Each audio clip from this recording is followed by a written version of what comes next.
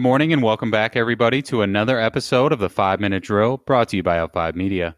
My name is Darian Phillips. I am joined by your co-host, Simran Sandhu, and it is Wednesday, June 10th.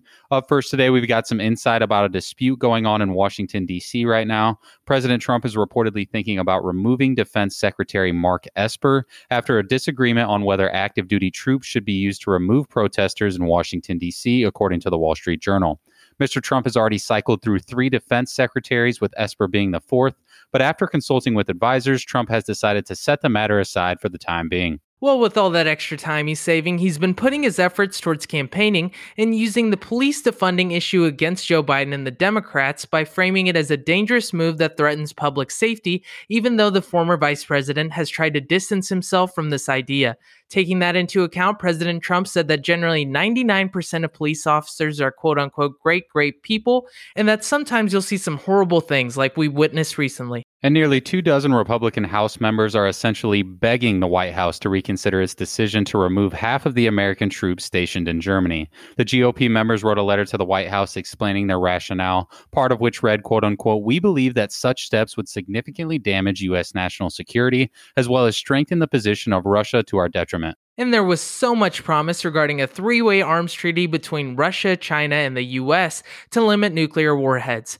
Okay, not really, but it's definitely becoming more unlikely as a top Russian negotiator said that the Kremlin will not pressure Beijing to join the conversation. Well, all right. That's enough on politics for now. So let's take a second to check up on markets here, listeners. First off, it sounds like the S&P may have been a little hungover after celebrating its move into positive territory on Monday. Plus, airlines were hit pretty hard, which led to a decrease of 80 basis points for the index. On a similar note, the Dow dipped 110 basis points. However, the Nasdaq continues to be resilient, briefly trading above the 10,000 mark for the first time ever in the index's history, and was up 70 basis points to finish out the day. You know, I'll say that for the most part, we're seeing a comeback for a lot of companies who've suffered due to the virus. This includes companies such as Wynn Resorts, Alaska Airlines, and Nordstrom, who've all rallied at least 23% since the beginning of this month.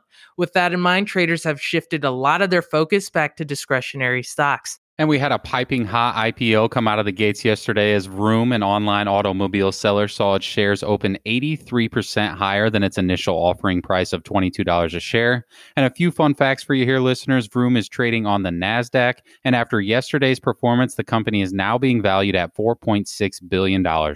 And with an interesting turn of events, an electric truck startup called Nikola went public last week and has already managed to surpass both Ford and Fiat Chrysler's market value as investors continue to bet on the future of electric transportation. And AMC, the world's largest movie theater chain, is officially in fight or flight mode as the company realizes that it will need to open doors ASAP in order to stay in business. AMC said it saw virtually no revenue in the last 2 weeks of the first quarter. However, the company's chief executive is optimistic that people will be eager to get back into theaters here soon. So grab some popcorn, take a seat, and enjoy a movie with a loved one to show support, listeners. And IBM made a huge announcement this week pertaining to their facial recognition business. They plan on making an exit soon as the tech continues to be criticized for expressing racial and gender bias, which is very timely given the current environment. And a quick note on real estate comes from a recent survey which showed that sales of newly built homes surged by 21% last month, according to the Wall Street Journal.